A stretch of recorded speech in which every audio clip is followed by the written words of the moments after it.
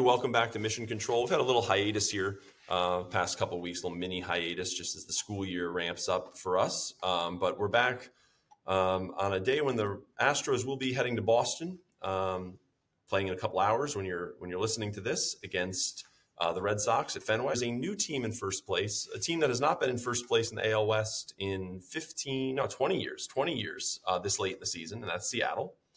So we're going to talk a little bit about the division and sort of handicapping, looking at schedules, the quality of the roster, the injuries of these three teams. But first, we want to dive into the Astros a little more. And they're coming off a week here, a fairly successful week. They went 4-3 against the Red Sox and Tigers, started by winning 2 at home and then losing 2 at home.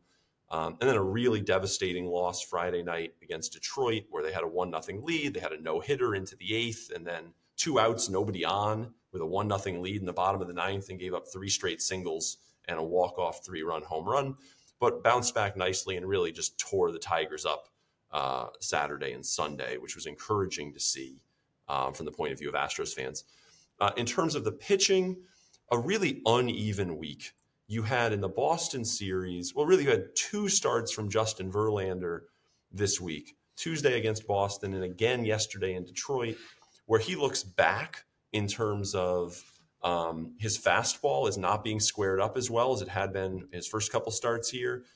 He's not as efficient. I mean, even yesterday, he barely got himself through 5 innings, under 100 pitches, and was not able to come back out for the 6th. But the stuff is playing. He's missing bats, strikeout rates up. So we're optimistic there. But with Javier, right, or Urquidy, who had a rough start against Boston, and especially JP France, who tried to get all of his regression to the mean in about an hour in his most recent start, a really rough stretch for what I guess now is the back half, right, of the 6-man rotation, which is France, Urquidy, and Christian Javier, who's certainly played himself out of that top 3. So you're seeing we'll talk more about this, but you're seeing a real break between the top 3, I think, and the bottom 3 in the rotation, where Hunter Brown's stuff is giving you a little more confidence now. You clearly got a no-hitter for 7 innings out of Framber, a great week out of Verlander. But then the back half of the rotation is forcing the bullpen to do a lot of work. And then lastly, we're looking ahead either tonight. We don't have the news at time of recording, but all signs point to Michael Brantley being back by tomorrow night at the latest, Tuesday night at Fenway Park. They also have a lefty, Chris Sale, pitching for Boston tonight. So I wouldn't be surprised if you're sending out Corey Julks, you let him be on the roster tonight, maybe even start. Although it's certainly possible that Mike Brantley comes back and takes John Singleton's spot. We don't know that. But Brantley's coming back. This is the first time I've said it in over a year where I felt like it's greater than 50-50 that he's actually going to play a baseball game for us, because his rehab is done and he's meeting with doctors today, and there's no reason to think he could play yesterday and not tomorrow that we see. So assuming he is coming back, I wanted to open with this. I'm going to bring Aidan in a second, of course. The thing with bringing Brantley back onto this roster right now, and we've had all this round and around about Dusty, Brantley's going to play against right-handers. He's always hit against righties. He's hit for average against righties. He had a 99th percentile expected batting average in 2021, his last full season. He was off a little last year, but still getting on base and hitting, on base near 400 against righties, hitting 300. So he's going to play. Whether he DHs or plays left field, it's a medical thing. It's also a Yordan medical thing that we can't see. But we assume that the two of them in either spot, doesn't really matter where, are going to play against most righties. And then you try to get Brantley his days off against lefties. He's going to sit against some righties too. I don't think they'll play Brantley 5 days in a row if they have 5 righties in a row. So he's going to sit 1 or 2 of those. But what you do with the rest of the playing time decides how valuable Brantley is, right? If Brantley sits Yainer down to take his place, and Yainer is now catching twice a week and maybe playing once a week at first base, and so he becomes a 50% player instead of a 90% player, and he started, I think, 7 of the last 8 or 6 of the last 7 games, then Brantley is not likely to be a better hitter than Yainer Diaz, whose OPS against right-handed pitching this year is 900. I mean, if you sit him for Brantley, you're really not gaining anything, because you still have Abreu, you still have Maldonado. Maldonado can't hit righties at all. I mean, sub-pitcher level of offense against right-handed pitching. So if those guys stay in the lineup, what Brantley gives you is a more professional, esteemed hitter in Yiner's spot, who's not likely to be much better or better at all against righties. And then, of course, against lefties, Brantley has had historically, I know Aidan's going to touch on this, very little value, contact quality and production wise against left-handers. And there you're taking maybe Jake Myers out of center because you're moving Chaz over to get Brantley in the lineup. Or, Abreu is probably a better bet against lefties. Maldy's a better bet against lefties. There's really no upside to playing Brantley against left-handed pitching.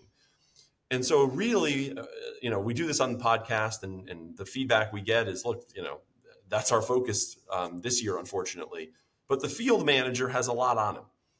The field manager has to decide now, is Michael Brantley going to take playing time from Maldonado and Abreu? Or is he going to take playing time, and by the way, Dubon perhaps behind Verlander, because you absolutely can't get Yiner in the lineup behind Verlander if he's got to have Dubon and Maldy, and you've got Brantley. So you have to squeeze, somebody. A lot's on the manager. The one thing I want to add, though, I do think fans are getting a little overhyped about Michael Brantley. And he's a likable player. He's part of the core, and he hits fairly well. He has no base running value left. He has no defensive value, above the other options, certainly. And so and by the way, his power is minimal. I mean, he had like a 417 slug last year before he got hurt.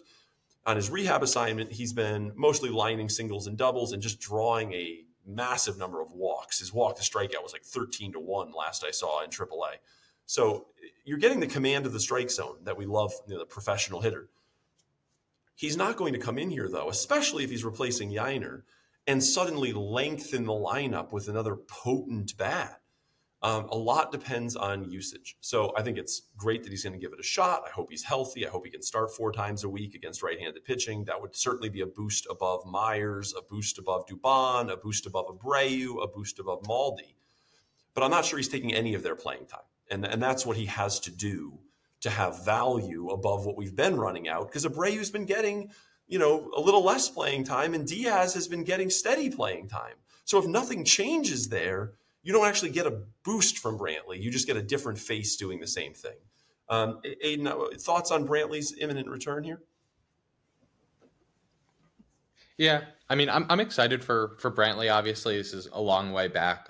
There were serious questions, at least, from the outside, over whether he'd ever play another game of professional baseball. So assuming this, report is true, and we've been let down in the past, but obviously there seems to be a bit more validity here. But assuming it is true, very exciting for Brantley. But you're 100% right. It's really on Dusty Baker, among obviously the other coaches in the Astros staff who make baseball decisions, to determine how excited fans actually should be. The good news, and I say good news very cautiously here, is that Brantley's optimal role is actually quite obvious. The Astros needed a lefty bat at the deadline, or they needed a bat who could hit right-handed pitching. I sent out a tweet the other day, but the Astros really, really struggle against right-handed pitching. To give a bit of an insight into how polarized the struggle is, we can look at the Astros' top 6 hitters, and I think it's pretty undisputed at this point who they are. Against right-handed pitching, Jose Altuve has a 163 WRC+. Alex Bregman has a 139 WRC+. Yordan Alvarez has a 155 WRC+. Kyle Tucker has a 129 WRC+. Yainer Diaz has a 151 WRC+. And Chaz McCormick has a 121 WRC+. That's awesome. Like, any top 6, you take that no matter who the righty is, you feel good about those 6. But the Astros as a team, and I'm pulling this up right now, the Astros as a team have a 100 WRC+. They're a league average offense. And so you might be sitting here saying, how are they a league average offense against right-handed pitching when they have that top 6? Well, for starters, the 5 and 6 in that top 6 actually didn't play as much as they should have. Obviously, Altuve and Yordan missed a lot of time with injury. So you'd like to think that they're a little bit better than that when at full strength and when, Chaz and Yainer are actually being used appropriately by their manager. But the other reason is, let's look at who else they've had. Jose Abreu, 72 WRC+ against righties. Mauricio Dubon, 77. Jake Myers, 77. Martin Maldonado, 29. John Singleton, 19. Corey Julks, 84. Corey Julks has the next highest WRC plus among players who have, actually stayed around for a little while on the Astros. And I'm not suggesting Corey Julks stay around and start every game versus righties, but, that speaks volumes for the lack of depth they have.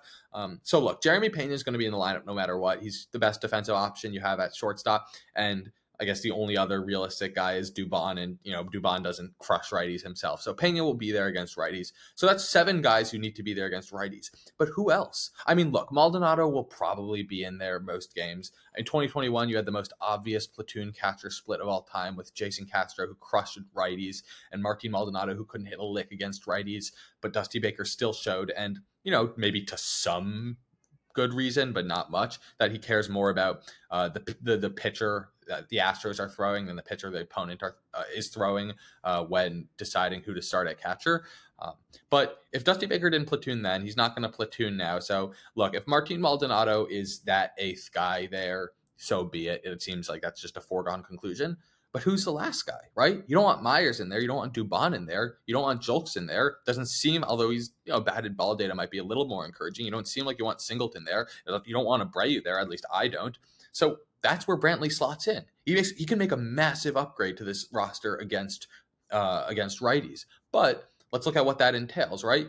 You have McCormick in center. You have Tucker in right. You could theoretically DH Yainer Diaz, but if you DH Yainer Diaz and put Jordan in left, then you're leaving an opening at first base, and suddenly, Brantley actually does need to go substitute for Yainer because you're not going to put Brantley at first base. So what you have to do, and I mean have to do, is put Yainer at first base in that configuration and let Jordan and Brantley split up left field and DH responsibilities.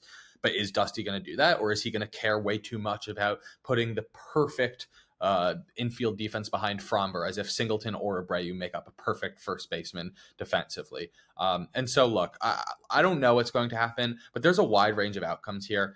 And if any of them include bumping Yainer out of the lineup against right-handed pitching, that's a serious issue. Because look, I mean, Brantley's weighted runs created plus against righties with the Astros, 145 in 2019, 156 in 2020, 156 in 2021, 133 in 2022. Like, the guy in his career has hit righties, obviously gone through an injury, probably expect a little bit less. But that's not going to be better than what Yainer Diaz does going forward. So you're getting a worse bat. You're not getting any value on defense. And so, look, that's my take on righties. I mean, we can talk about lefties in a little bit, but the Astros just don't need Brantley against lefties. I mean, Mauricio Dubon against left-handed pitching has I'll check on this now, but I think he has a 136 WRC plus. Like, Mauricio Dubon crushes lefties, and I don't even think he's in the optimal lineup against lefties because McCormick has a 197 WRC plus.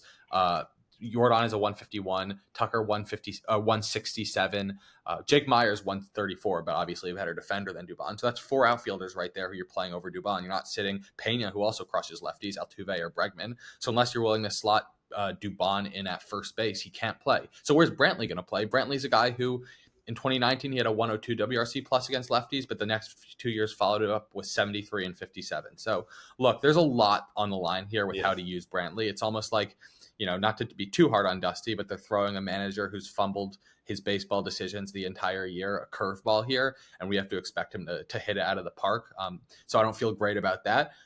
But at the same time, the downside here is not too significant. I mean, the only real way this is a huge issue is if it bumps Yainer out of the lineup against righties, Myers it's out of the lineup against lefties, or maybe Dubon out of the lineup against lefties.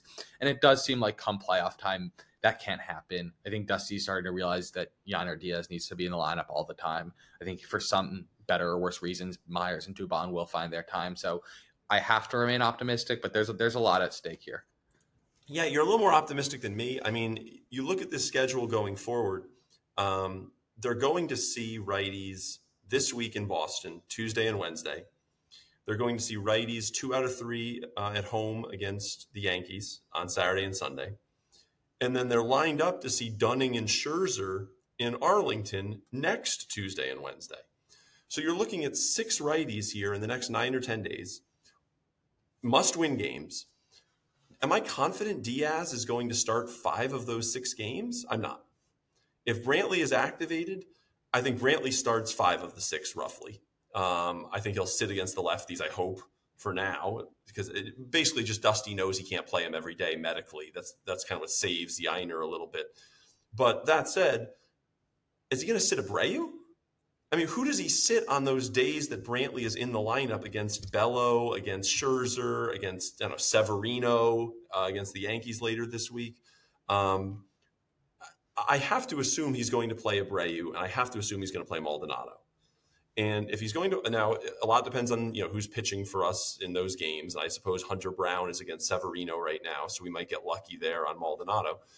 But I don't know. I mean, game one. I mean, let's assume we're making the playoffs in some capacity, which is an assumption still. God knows we can get passed here by Toronto, but assume we make it in some capacity. And your game one is against a right-handed starter behind Verlander, right?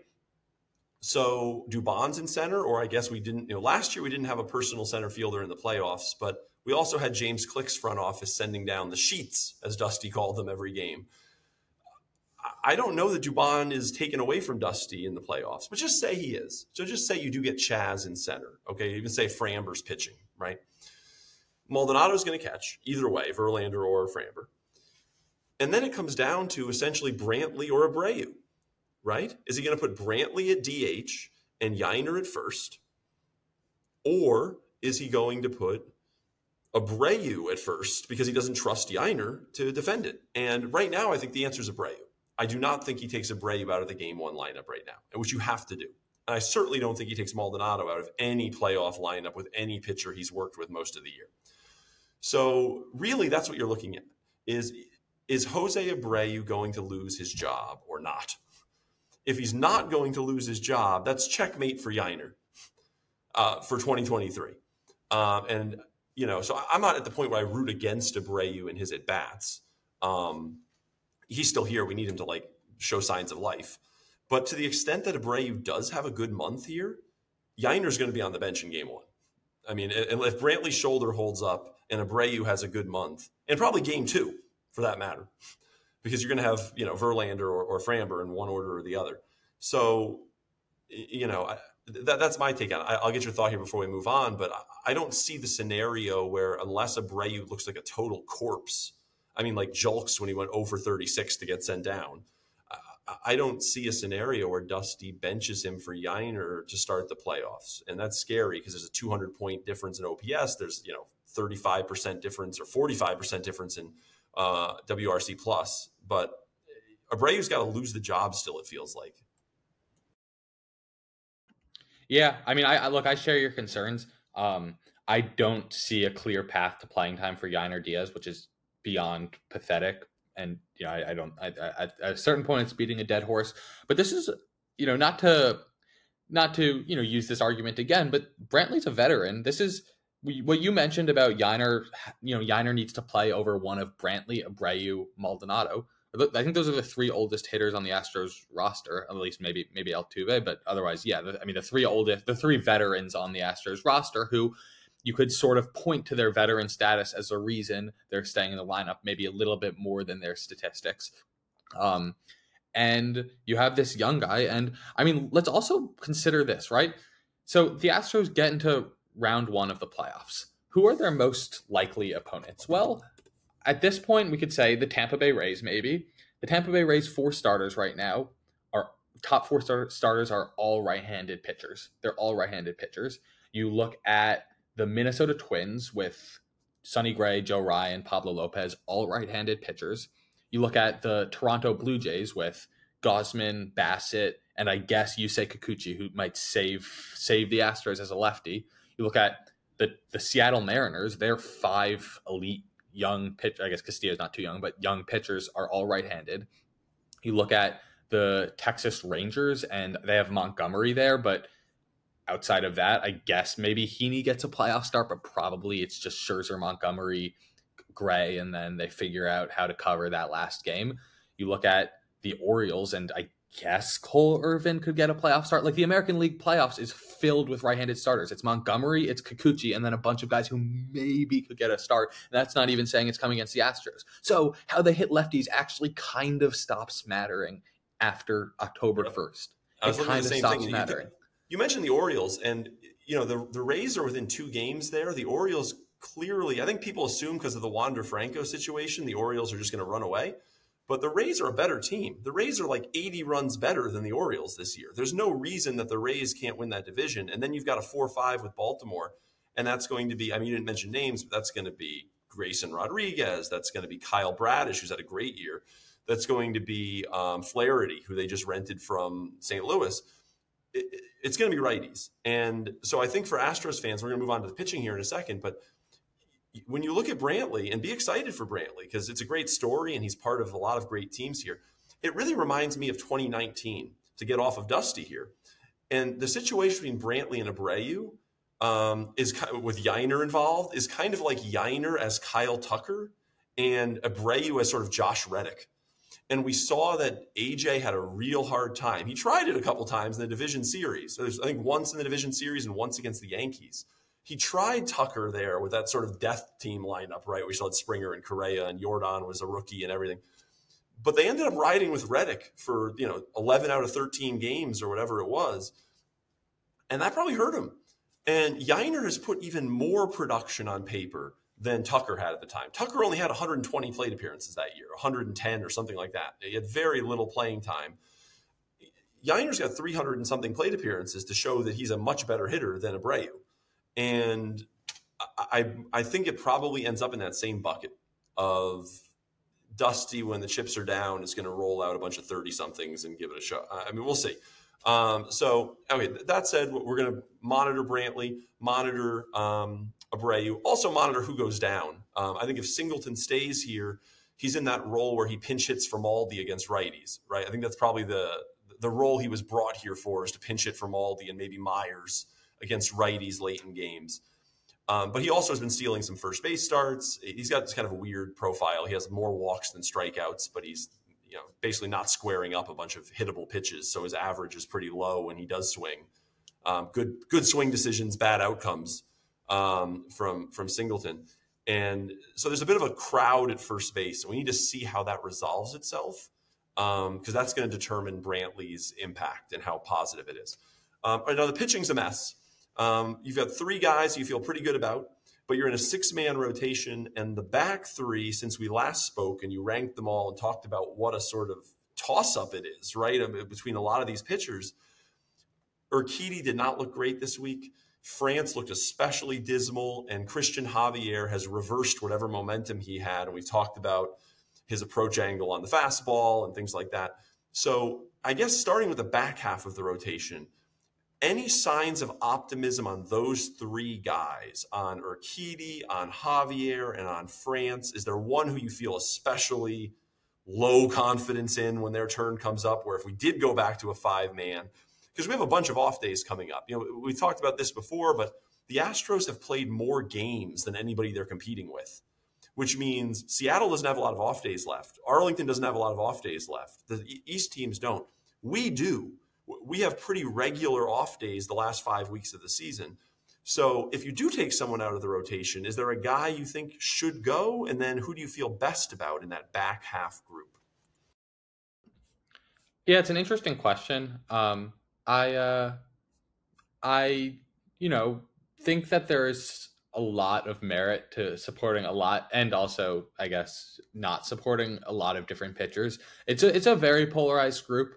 I mean, even we saw Fromber post some concerns. Obviously, that doesn't mean you're ever taking him out of the rotation, or especially, the playoff rotation. But, there are very few, if any pitchers on the Astros staff have done a perfect job of both picking a side between, excelling and struggling. So to break them down, I play a sort of a little bit of a game with their stats, just a very, very simplistic model to determine how successful are these guys, how much are they controlling swing decisions, are they generating weak contacts. And to do this, I split sort of good outcomes into 4 categories. There's called strike rate, chase rate, in zone whiff rate, and barrel rate. I think generally speaking, those plus foul balls are the ways that you're happy with a pitch. And obviously barrel rate is how much can you limit barrels. foul balls are a little more noisy and a little less predictive of future success because it is contact. You're not actually missing the bat on a swing. But so if you break it down into those 4 categories, Pitcher List offers a very strong dashboard where they feature percentiles for each pitcher. And so you take each pitcher's percentile in each statistic. So for reference, Justin Verlander's in the 83rd percentile of chase rate. Whereas JP France is in the 6th percentile of chase rate, but JP France is in the 77th percentile of called strikes rate, whereas Verlander's in the 31st percentile of called strikes rate. So you have a bunch of percentiles. So if you take all 6 pitchers in the Astros rotation, you take those 4 percentiles for each pitchers and you average them, you get a very interesting ranking. And by no means am I saying that this is the ranking the Astros should go with, but it does, reveal a few truths that might be pretty interesting to dissect. So the rankings you can almost bunch the pitchers in groups of 2, where 1, 2 are very close, 3, 4 are very close, and 5, 6. So 1, 2, very interestingly, Justin Verlander is number 1 with an average percentile of 60.25. Jose Urquidy's number 2 with an average percentile of 58.25. So Verlander, pretty expected. Urquidy, not so expected. And I'll break that down in a little bit. 3 and 4, you have Framber Valdez at 3 with 48.75 and JP France with 45.5. Okay, fair. And then 5 and 6, Christian Javier 39.25 and Hunter Brown 35.25, which is quite low. And look, there's a lot to be said about that, but we'll start with Urquidy. Urquidy is someone I actually wrote an article about for Pitcher List recently because I've noticed something very, very interesting. When you think of Jose Urquidy, you rightfully think of him as a zone filler, a strike thrower. Jose Urquidy is someone who you don't sweat 3-2 counts a lot with. But that actually changed quite a bit, and I'll explain why. Jose Urquidy in 2021 led the league in zone rate, and his zone rate was 54.5% according to Pitcher List. This year, it's 42.4%, which falls in the 14th percentile. And I don't think that's because Jose Urquidy just lost the ability to pound the zone. That's a very rare thing to lose. Usually you'll lose stuff, you'll lose velo, but your ability to pound the zone is probably something that's a little more sticky year to year. And so in that regard, or at least sticky over the duration of a career because it's not as impacted by injuries and other events. And so the main explanation for why that is Jose Urquidy realized that he was such an extreme in this statistic, realized that was a potential point of exploitation for opposing hitters, saw that he had a very high swing rate against. I think in that same year, he had the 3rd highest swing rate against. So hitters were recognizing it. It was in the scouting reports that Jose Urquidy just fills the zone. And then this year, last year he dropped off a little bit, but this year even more. Now you're getting the case where his zone rate's a lot lower, and actually his swing rate hasn't changed all that much. 2021, when it was 3rd highest in the league, it was 52.9%. This year it's 50.9%. Like it just dropped off by basically. Just to simplify here, he's 180'd, right? I know you wrote about this in the article. He is choosing to throw fewer strikes than ever because he's aware of his reputation and that he gets hammered in certain counts. But hitters are still swinging as if he's a zone filler, which is creating lots of chase opportunities for Urquidy. Is that basically how you? Yes, absolutely. And it goes to show that the swings were even more, that the swings before when he was filling the zone was even more a product of just his reputation and the scouting report than it was, the actual pitches, if that makes sense. Because there's not really this clear correlation, right? Theoretically, there should be a correlation between zone rate and swing rate. And I bet you that there is among league-wide pitchers. But if you look at Jose Urquidy's career, his zone rate has changed a lot and his swing rate has remained relatively unchanged. So there actually isn't this strong of a drop-off that you'd expect, meaning that hitters are still sort of, I'd say, operating under the assumption that they're getting this zone-filling Jose Urquidy. Now, I will say, and going to this back to this Boston game, I did write the article before the Boston start, and so I was particularly attentive to it when Urquidy faced Boston last Wednesday, because I can check the exact numbers. Jose Urquidy threw 100 pitches and generated 48 swings, and so a bit lower, a bit more on on par with what you'd expect given his new zone rate. his zone rate in that start was actually 57%. So he was filling the zone a little bit more. So further evidence that maybe swing rate and zone rate aren't as aligned as you'd expect for Urquidy. But regardless, what this has allowed Urquidy to do is he's now in the 95th percentile of chase rate, which makes sense, right? We established that hitters are still swinging at pitches and it doesn't really matter if it's in the zone. So yeah, Jose Urquidy is going to get a lot of chases, but he's also in the 88th percentile of in-zone whiff rate. And there are a lot of reasons why. He also cut his fastball usage down from, I want to say like 52% to 32%, started throwing his sweeper more, which is his best pitch. Like his arsenal has improved and he's still locating well. It's just well in a different way. The issue, and here's where I'm, not going to jump to say, wow, this new Urquidy is great. Because guess what? For what it's worth, the bar isn't that high. Christian Javier has not been very good. JP France, I don't expect to continue. I mean, obviously the Boston start was the Boston start, but he'll be some happy medium between that Boston start and what he was for the last 2 months. So the bar isn't that high, but I'm not ready to jump and say you need Jose Urquidy in the playoff rotation. Now, if you get this chase rate and in-zone whiff rate, then maybe actually you do need Urquidy in the playoff rotation. But the issue here is that this is all based on reputation. It's not like Jose Urquidy's arsenal, at least in most, for the most part, is just new and just designed to succeed. Hitters can adjust, right? In the article I wrote, I painted it sort of as a chess match between Urquidy and hitters are on the clock here. But that doesn't mean that they can't move, right? So it's something to monitor more than anything about actually Urquidy going forward. It's how hitters respond to Urquidy, how much they swing. When I teach economics, we talk a lot, and I know you've taken courses in it. I mean, you're at UChicago, you can't avoid it; it's everywhere. But we talk about imperfect information, right? And the idea, of course, is in baseball, hitters have imperfect information as well. They don't know what pitch is coming. They just go based on past trends. In a world where hitters did have perfect information about Urquidy, like 2017, that's how you short circuit it. So if the opposing hitters know everything about Urquidy, they know everything about Javier, they know everything about JP France, so that they have enough scouting information to say these are the pitches they're going to throw. Don't chase this. He's throwing this here more than ever, et cetera, et cetera.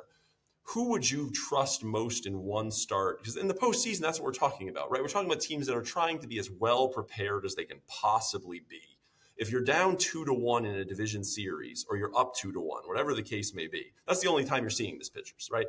So these are the highest leverage games imaginable. Is there a guy who you think, even if hitters have caught up, this is the guy who has the best chance to avoid barrels tonight? And that would be theoretically the number 4 starter, right? Is there any reason to believe in, say, Javier's stuff is still carrying the day there today? I mean, look, I'd say that Christian Javier in 2021 or 2022 is almost perfect for that scenario, because Javier was someone where we saw when he was at his best in New York and in Philly, he can just throw fastballs down middle, and it doesn't matter. It's such a unique shape that hitters just still have a tough time barreling it.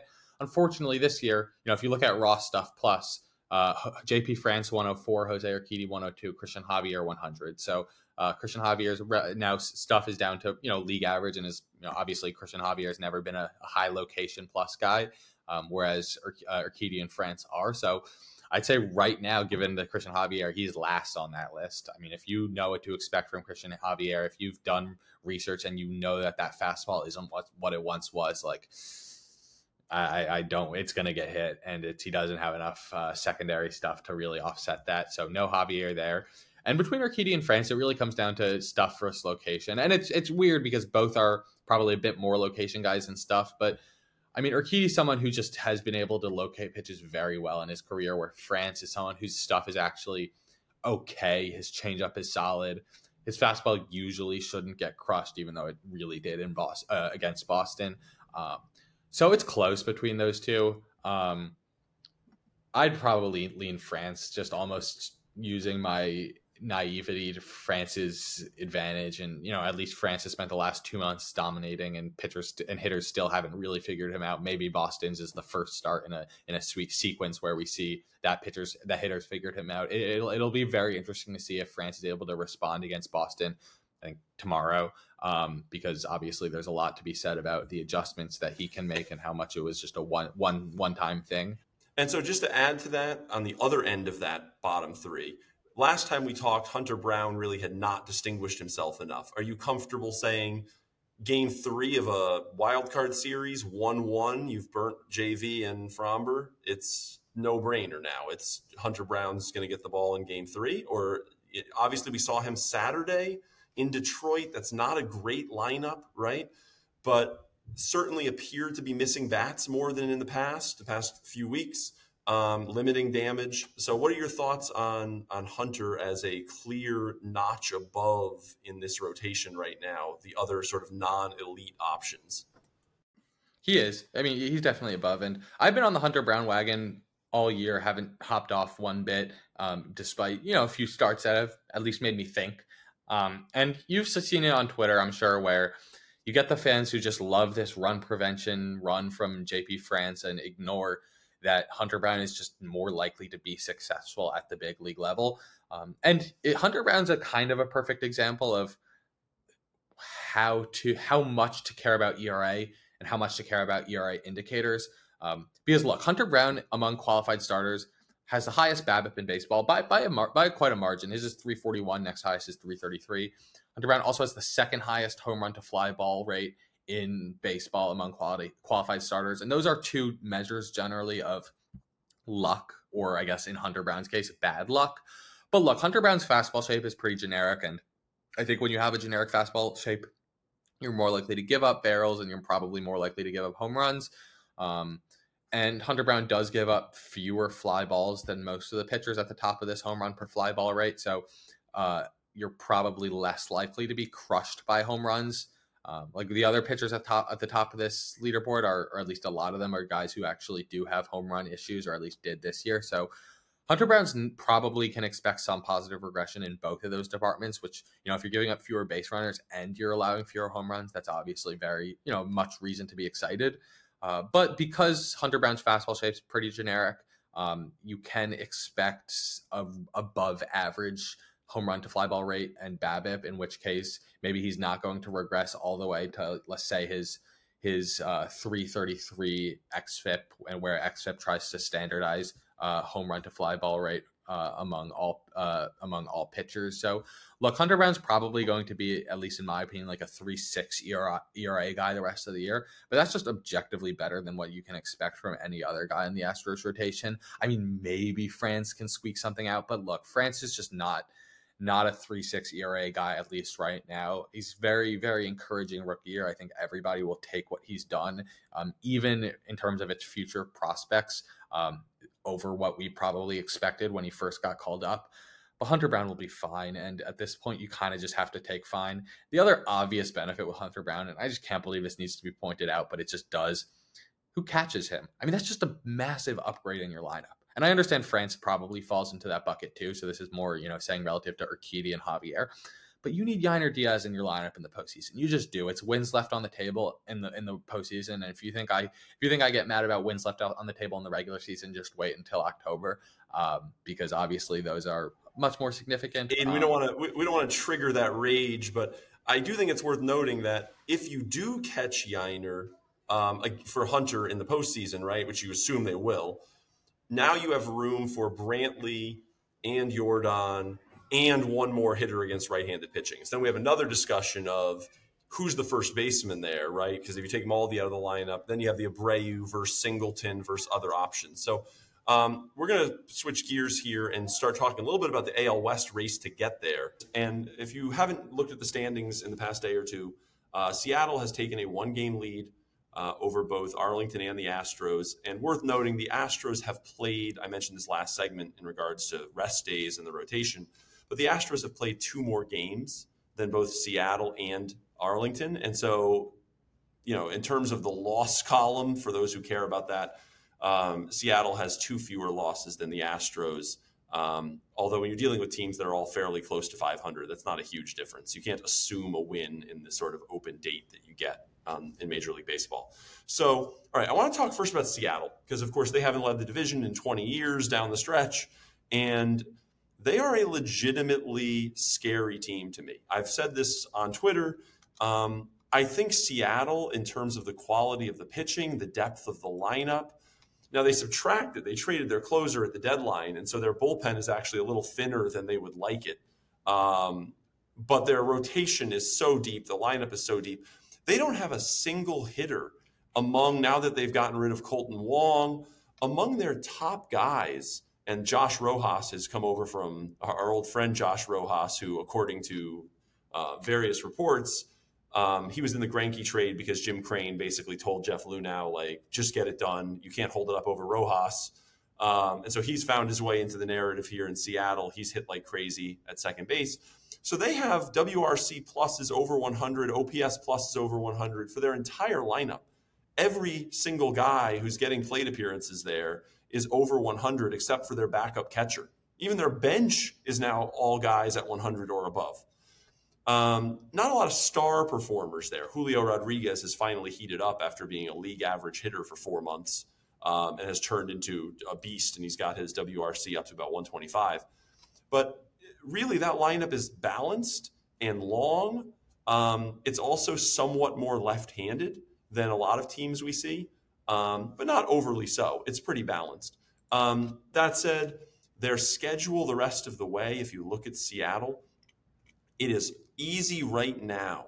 They've got a 3-game series starting tonight with Oakland, and you would expect them to win all 3 of those at home, but it would be a wonderful gift. If you're an Astros fan, you sign right now for 2 out of 3 against Oakland. And then they go to New York against a kind of a weird Yankees team that, it's hard to really know exactly what you would expect out of them. And then they've got Cincinnati on the road, Tampa for 4 on the road, home against the Angels, but then the Dodgers. So, it's not the easiest schedule in the world. They also finish up with exclusively the 2 teams in the division. Their last 10 games are 7 with the Rangers and 3 with the Astros. And we will be in Seattle for those games the last 3 weekdays of the season. So the second to last series of the season. Easy now, but getting progressively harder, but extremely deep. And, looking at them personally, I'd say that is the bigger challenge for the Astros, even if you don't spot them the game in the tiebreak. The fact that you do have to spot them a game and a tiebreak, they would probably be my favorites to win the division. Arlington, without Josh Young at third base, still have lots of good hitters, still performing well. Certainly not a team that you take for granted as, that they're going to fade. They've got plenty of good bats. If they get Nathan Eovaldi back, that would certainly help their rotation quite a bit because you're seeing a lot of their starting pitching. I know you look at the pitching side of it, but guys like Heaney and Dunning and even John Gray, these guys have outperformed their peripherals all season. And if you look at some of their xFIP kind of stuff, I have much less confidence in their ability to pitch for the next 5 weeks compared to Seattle's rotation. Now, does that matter strategically? Not especially.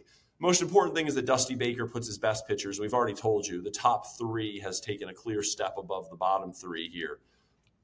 He needs to line guys up for those series. There's no reason we can't.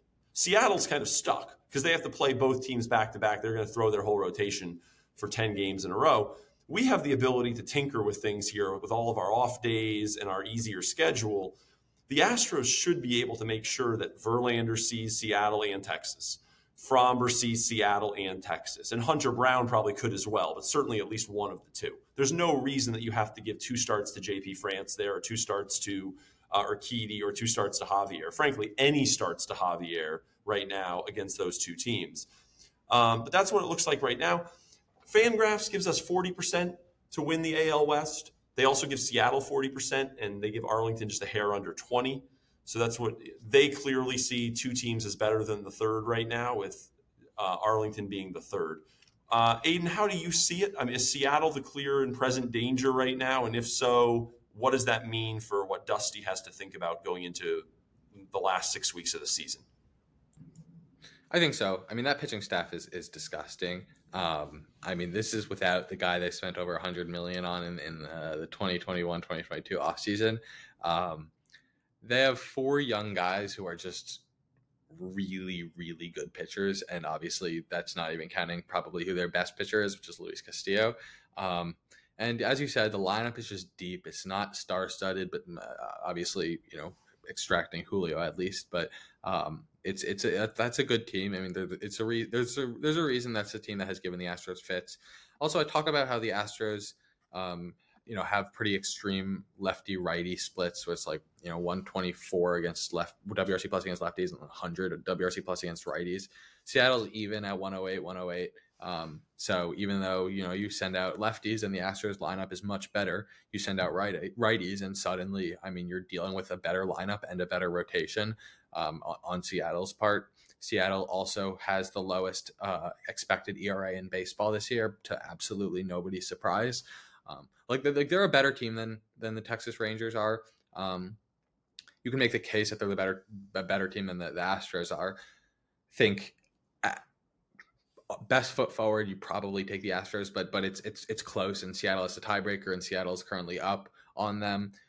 I mean, what you said about the last series in Seattle is a very good point. I think this unless you expect just one team to have a much better month before that series, or before, let's say, that 10-game stretch that Seattle has against Texas and Houston, this will come down to those last 2 weeks, and the Astros have the advantage of not having to line their rotation to optimize the Kansas City series beforehand. And it actually works out perfectly too, where the 3 Seattle games are your 6th to last, 5th to last, and 4th to last games of the year, which means that if you're running a 6-man rotation, you give Verlander, Fromber, and let's say Hunter Brown those 3 games, and the latter 3 starters the last 3 games against Arizona, and then boom, you're also aligned for the postseason. So that's a real advantage that the Astros need to take advantage of. I sent out a tweet the other day. Currently, Justin Verlander does not seem like he'll start against Texas, which I think is a huge mistake. One of the big talking points against Texas the last time we faced them, when we threw out Brandon Bielak, was this exposure argument where they'd seen Hunter Brown twice already that season, hadn't pitched too well. Why should we give them a third look at Hunter Brown where Bielak's fresh? I already explained then why I thought that argument was completely ridiculous. The exposure argument has validity until you start using it as a reason to prefer Brandon Bielak to Hunter Brown. But at least with the Astros, I don't know with the Mets, but with the Astros, Justin Verlander hasn't faced Texas this year. I mean, that's a huge, huge plus that I think you would get from getting a Verlander start in Texas, and the Astros are completely missing that, and they wouldn't be missing that if they just gave Javier yesterday's start in Detroit, like he would be anyway, because he was ahead of Verlander in the rotation anyway. You give Verlander this Boston game, run a 6-man, and then boom, Verlander starting next Monday against Texas. So I think that was a mistake. Hopefully that doesn't cost them, and that because of how much of an issue Seattle is, it almost feels like maybe optimizing rotation just against Texas isn't as necessary, but it is. I mean, Texas is still scary. So this will come down to the wire as much as possible. And, going back to this urgency point, if you're going to argue that there is not a need for playoff urgency right now, you're basically arguing that you can expect there to be a point in the season, like at the end of the season, where you can look back and say, told you that this one game didn't actually matter. Like, you're expecting there to be a 2 to 3, maybe even 4 game gap at the end of the year. And that just does not seem likely. I mean, this is as likely to come down to the last game as you can get in a division race at this point in the year. So but that's the bet, isn't it, Aidan? The bet they seem to be making over and over again is basically, look, if you just let us play the long game here, no one's going to care about these various inefficiencies, right? No one's going to care that we didn't do X, Y, and Z. To get to your point on Verlander, though, I understand what you're saying about having switched him or not switched him to line him up. They theoretically can still line him up because of the off day if they wanted to pitch him Friday night, what's currently, I believe, Urquidy's start at Yankee Stadium. Or not Yankee Stadium, sorry, they're here. But against the Yankees here on Friday night, then you could start him on normal rest Wednesday, the last game of the series in Arlington, to pitch. And then with Framber, of course, he's going to pitch on Wednesday here, so he'd be on normal rest Monday or Tuesday in that series. So at least you get both of them in that series, and then you can decide what you want to do with one of those other first two games, it probably wouldn't be Hunter Brown at that point. He'd pitch Saturday or Sunday against the Yankees.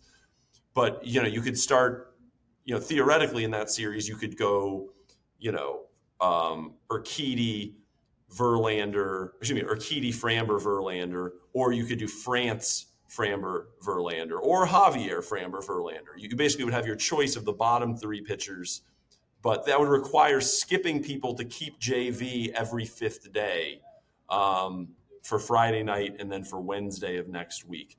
That's the no-brainer to me, is that at this point, you just paid with your top two prospects to bring this guy in, and you're losing to a team that's sold at the deadline. I mean, at some point you have to go for it if you're going for it. And so I do think that I'm hopeful still, because I know what you're saying about switching it, but the reason I interject is I'm very hopeful that when they announce the starters for the Yankee series, they will go to JV on normal rest. And even with a day game, it's like half a day more than normal rest, but on Friday night against the Yankees at home. And then Saturday and Sunday, they've already got Framber lined up to pitch against Texas one way or another. If he pitches Monday or Tuesday. So hopefully they can get them both in the series, and then Seattle is too far away to know how that lines up. Yeah, absolutely. And 2 points. First, I think it's actually a very interesting point about Seattle selling at the deadline. I think most people would, especially given where Seattle is now, dismiss it as, oh, that was ridiculous. How could they do that? So stupid. Fair points. I think in hindsight, maybe they shouldn't have done that, although, they got a return for it, and the guys in the return are contributing now. But in the grand scheme of things, I mean, Paul Sewald, as good of a reliever as he is, and he is a very good reliever, in half a season plus a postseason, how many more wins over Dominic Canzone and Josh Rojas is he contributing? Like maybe 0.2 point. Like it's very very marginal. So obviously baseball is a game played at the margins, and you don't want to give that. So I don't necessarily agree with the decision. But it's not something that makes or breaks Seattle's year. I mean, you rewind a few years ago to this Graveman trade and how that deflated their clubhouse. It didn't deflate the team because of they lose Kendall Graveman's potentially one WAR in the second half of the season. It's just the general culture of, are we buying or selling? So there's a fine line between the actual sort of, I want to say, motivational impact of playing for a buyer or a seller, and the actual impact on winning games of buying versus selling, especially with such a relatively small trade. It's not like they're out here trading Logan Gilbert for a prospect package to bolster their hitting like 5 years down the road. Like obviously that would be very different, but it was a very marginal trade. So I do think that some of the narrative around buying versus selling does need to change, because at the end of the day, teams are trying to find ways to improve, and Seattle, at least to their understanding, found a way to do so while also remaining competitive. And that is, a credit to them, assuming you do support the trade. As a second point, I just think there needs to be something said about how important winning the division actually is. I mean, this is just night and day, and I'll explain why. Let's say they don't win the division, they get the 5 seed. They go for a 3-game series into Tampa Bay or Baltimore. That's not fun. Nobody should argue that that's fun. Are the Astros the favorite in that series? Maybe. I mean, they have 2 really, really good starters, better than the two best starters on either team, although, both teams have guys performing very well at this point. So maybe they'll be the favorite, but it's close. If they are the favorite, it's probably not with more than a 55% chance to win the series. Fine. Then after that, assuming you pass that, then you go on the road, likely to either the other of Tampa Bay or Baltimore or Seattle or Arlington. No matter where you go, you're now dealing with the back half of your rotation against the front of their rotation in a really tough place to play. You are probably going to be the underdog in that series. I can't guarantee it, but probably. And all of that just to get to the ALCS as most likely the road team against the other team that we were just dealing with in that scenario. That is an extremely hard path, and this was just to get to the ALCS. How do you get to the ALCS if you win the division? You win a best 3 of 5 home series against either the Minnesota Twins or the worst wildcard team. That is such a difference. So, look, if you don't want to operate with postseason urgency in these games, fine. Like, I can't, at this point, I can't sell it to you because yes, the Astros will still be playing baseball in 3 weeks, no matter how badly these next 3 weeks go. Your season is not literally on the line, but this is as urgent as you need to be given the circumstances and given how advantageous winning the division actually is, given the strength of your opponents, the home field advantage, how you align the rotation. It's just all better when you win the division. So look, we can't change how the last 120 games were played in terms of how many plate appearances Corey Julks got, or where certain players hit in the lineup. Like, that's done. Yainer Diaz is not winning Rookie of the Year because of how infrequently he played in April and May. Like, that's done. Whatever. But these next 40 games need to be treated like playoff games. You need to be pulling pitchers fast. You need to be using relievers. And guess Only what? 30 games. 30 games. Yeah, there you go. So guess what? At least maybe this is just personal from a fan's perspective, but if you lose in October because you won the division, but you tried so hard to win the division that maybe you just burnt your players out a little bit too much, at least that shows that you recognize the importance of winning the division. You put yourself in a position to win, and guess what? Maybe it just didn't work out because you needed to have your foot on the gas for just a little bit longer. That is, at least in my mind, so much more appreciated than just coasting your way to the 5 seed and losing because, oh, you just had to go into, maybe you beat Baltimore or Tampa in the wildcard series, but then you have to go into the other one of those stadiums with the back end of your rotation. Like, it's just not the effort that you need at this point of the season, given the circumstances. Yeah, so 2 things. First, all the talk about rest. The Atlanta Braves clinched the division probably 3 months ago, if for all intents and purposes. Their top 4 guys are all Cal Ripken. They haven't sat at all, ever. I know Ozzie Albies got hurt, so there you go. And also consider the injury that Acuna was coming off of. Exactly. Seattle, who, by the way, is more relevant to us here because they're a game in front of us.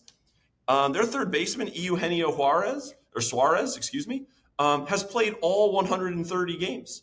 Teoscar Hernandez, not a particularly athletic guy, and he's in his 30s, has played 129 out of 130 games.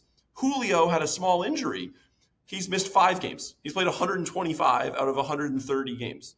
Ty France, 127 out of 130 games. He's had 3 games all season.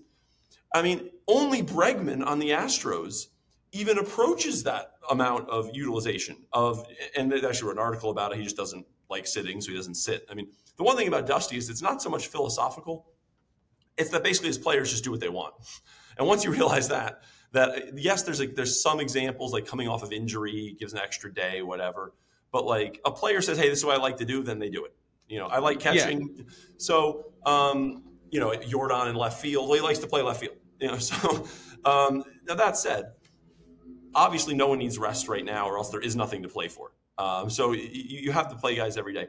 You even left out here, not only do you have the advantage of home field and having your rotation set if you are in the division series, that 3 or 6 team, the Twins or the worst wild card, is going to show up with none of their top 2 or 3 pitchers full rest for game 1. So you're getting the 3rd starter if they swept their wild card series, or the 4th starter if they had to use all 3 games. You are as favored as you can be to go up 1-0 in your own ballpark. And so it's just a huge, huge advantage. And so I'm hoping they're going to chase it as aggressively as they should. The other thing that you mentioned about the deadline with Seattle and buying and selling, I wanted to circle back to. Part of the reason not to buy for them is what we talked about. They've got 5 starting pitchers. It's very hard to raise the floor. Other than Verlander and Scherzer, there was really nobody on the market who would have been better than Wu to put as your number 5 starter. And they have the same issue in the lineup, where all of their spots are filled with guys who are like 100 OPS plus, 105, 110. It's very hard to bring, and their bench is good. So it's very hard to bring someone in there. If they had bought, it would have had to have been one of these, we're selling the farm for this one guy kind of things to bring, like they did last year with Castillo. So yeah, I don't think there's a lot for them to do anyway on the buying front. I'm happy that, gun to my head, I'd rather them have Rojas at second base than Paul Sewald closing games. I'll take the trade they made from an Astros point of view. But like you said, it's probably not much. Yeah, I think so. And just quickly, yeah. I think, what you said about rest days, it'll get passed off as, oh, you don't understand the grind of an 162-game season. Oh, it's just you don't get it. Like that's the argument that's always thrown. I'm told the Braves are the single most old school. They're obviously not. We know that. But the single most old school, we take care of our players because we understand how real baseball is played, they don't rest anybody ever. Anyway, go ahead. Yeah, I mean, no, they literally they rest guys when the MLB tells them that you're not playing a baseball game today. That's their strategy. And look, it'll get passed off as, oh, you don't understand the grind. Oh, you're setting up these guys to get hurt. Unless you truly believe that there's some sort of moral argument at play here, that you're putting these guys and their bodies through unhealthy situations by doing that, in which case it's ridiculous, because there's no reason that Alex Bregman is more fit to play 162 games than like a Yainer Diaz, except he's a catcher. So, scratch that. If Yainer Diaz is just DHing and playing first base, he is as fit to play 162 games as Alex Bregman.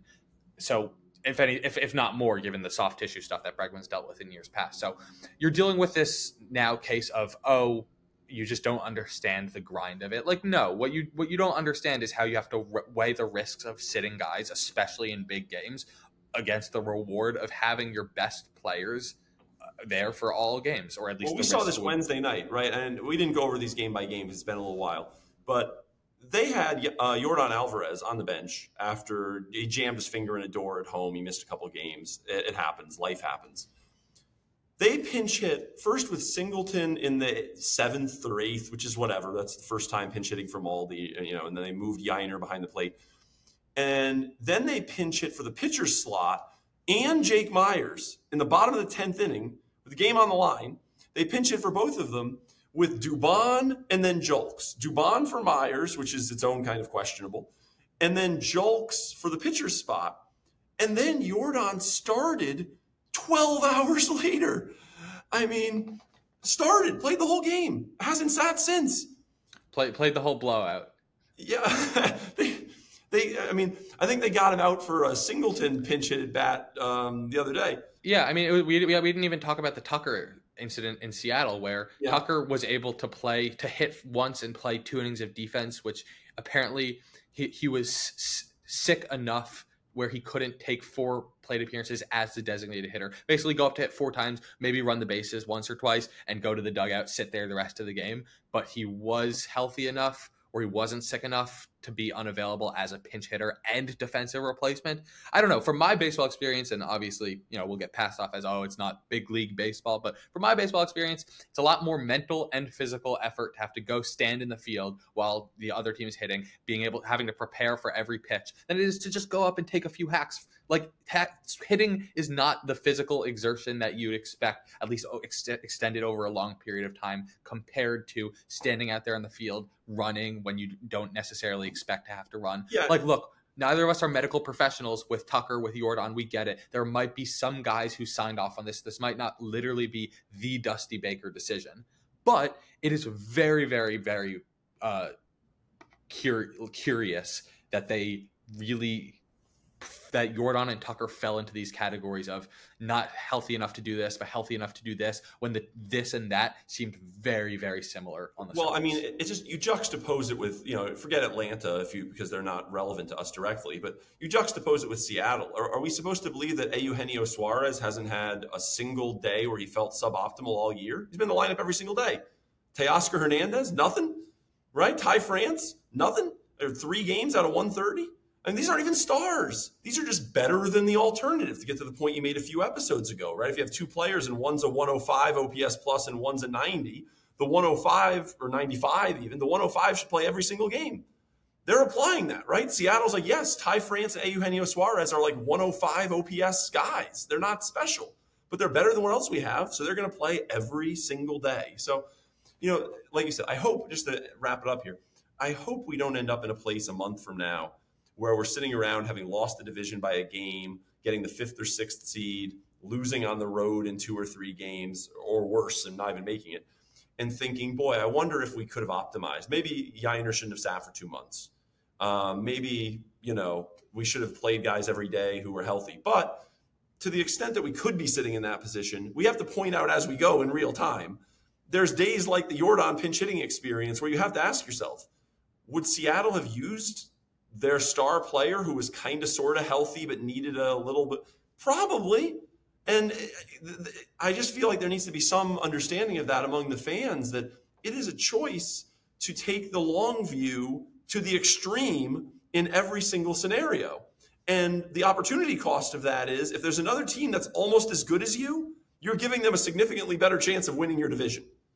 And you stack the decisions up, and that's where we're at. So that's it for me. Hopefully, just before I go back to Aidan here for last thoughts, up in Boston this week, you'd love to tee off on Sale, who really doesn't have his prime stuff anymore. We know that they saw Chris Sale last week, and they're going to see him again here. They saw Bello last week. They're going to see him again here. You'd like to get good outcomes, but boy, Javier in France the next 2 nights. My concern, obviously, is we're going to be in some 10-9 kind of games, up at Fenway. And so we'll see how it goes. Last thoughts from you tonight, Aidan?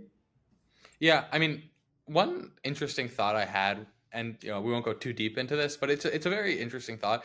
The crowd that seems to be like, oh, well, Yiner's development couldn't be rushed. Like, that's not baseball. Right, baseball is easing a guy, especially in the catcher position. Like those, okay, that argument seems to come from a lot of the same fans who would seem to argue that, let's say manipulating service time, right? That's not real baseball. You call the guy up when he's ready and you play him when he's ready. And if you're manipulating service time, that's a very Jeff Luhnow, like chess pieces move, right? You're not actually concerned necessarily for the well-being of the player. You just want to have his services for as long as possible, right? So what if you just viewed Yiner's usage as just somehow the Astros manipulating his service time, right? Obviously, they're not manipulating his service time by keeping him on the bench. But what if the Astros instead, in an alternate universe, the Astros said, you know what, Yiner, we're keeping you in the dugout, or we're keeping you in AAA in April and May because we want to manipulate your service time, and then come June, you're going to come up and play most days for us. And the Astros lose the division by 1 game. I bet most fans, no matter, like especially the the more old school fans, would probably be like, don't manipulate his service time. That's what you get, right? That's what you get. You try to use Yiner as some chess piece, and you don't get his full value, and yeah, that's what you get. How is that different? Except now you're not actually manipulating. There's no real benefit to even keeping him on the bench. You don't get that benefit of the extra year as in the case you would. As you would in the case of this extra service time manipulation. It's a shame it's not like college football, Aidan. In college football, they could retroactively apply for a red shirt on his first 2 months here and maybe get that 2030 season under team control. Yeah, I mean, he was basically, his service time wasn't literally manipulated, but he didn't play, just like Yordan Alvarez didn't play the first 2 months of 2019. Obviously, George Springer's service time, even though it wasn't for as long, was a talking point in 2014. Like, if the Astros lost the 2014 division, obviously they weren't even necessarily close, but the Astros lost the 2014 division by half, or let's say 1 game at the end of the year. I bet some fans would be like, maybe if George Springer came up 2 weeks earlier, they would have gotten that extra win. Well, Yiner Diaz, it was 2 months, right? I mean, at a certain point, you really do have to wonder. So I hope, for sanity's sake, the Astros either win the division or make the playoffs while losing the division by as much as possible, so we don't have to worry about these what ifs, because I don't know, there's a whole long list of them. But for now, we'll stay in the present and just hope that the Astros capitalize on their very good chance to be successful this year. Yeah, I'd love nothing more than the scenario, Aidan, just to end on this, where we're hearing from a bunch of fans after they win the division by 2 games that Dusty had it the whole way, and we should just shut up with all the inefficiencies. Because the alternative, where they lose it by 1 or 2, get ready for an avalanche of excuses about how they would have lost the division by 10 games if they'd been managed by someone with all these injuries. My goodness. I mean, losing Jose Urquidy for 2 months and Luis Garcia for a year is just insurmountable. I know the injuries were a bit more extensive than that, but it's just baseball. I mean, you can't always win, and if you think otherwise, you're spoiled by success. I'd love to see how Jeff Luhnow what Jeff Luhnow would say to "you can't always win" if he were still around here. Yeah, I mean, look, Seattle and Texas, they have 9-figure aces who are not going to throw another pitch all year and have barely pitched with DeGrom and Ray. So I don't think people are saying that they get a pass on losing the division to us. All right, that'll do it for this week. We hope to have a nice week with the Red Sox and Yankees. In fact, we should be able to do a show for you, won't be an issue, on Thursday when they are off as the team travels home. So we'll recap the Boston series in full on Thursday, or certainly by Friday morning, to get you set up for the home series against the Yankees. Have a good week, everybody.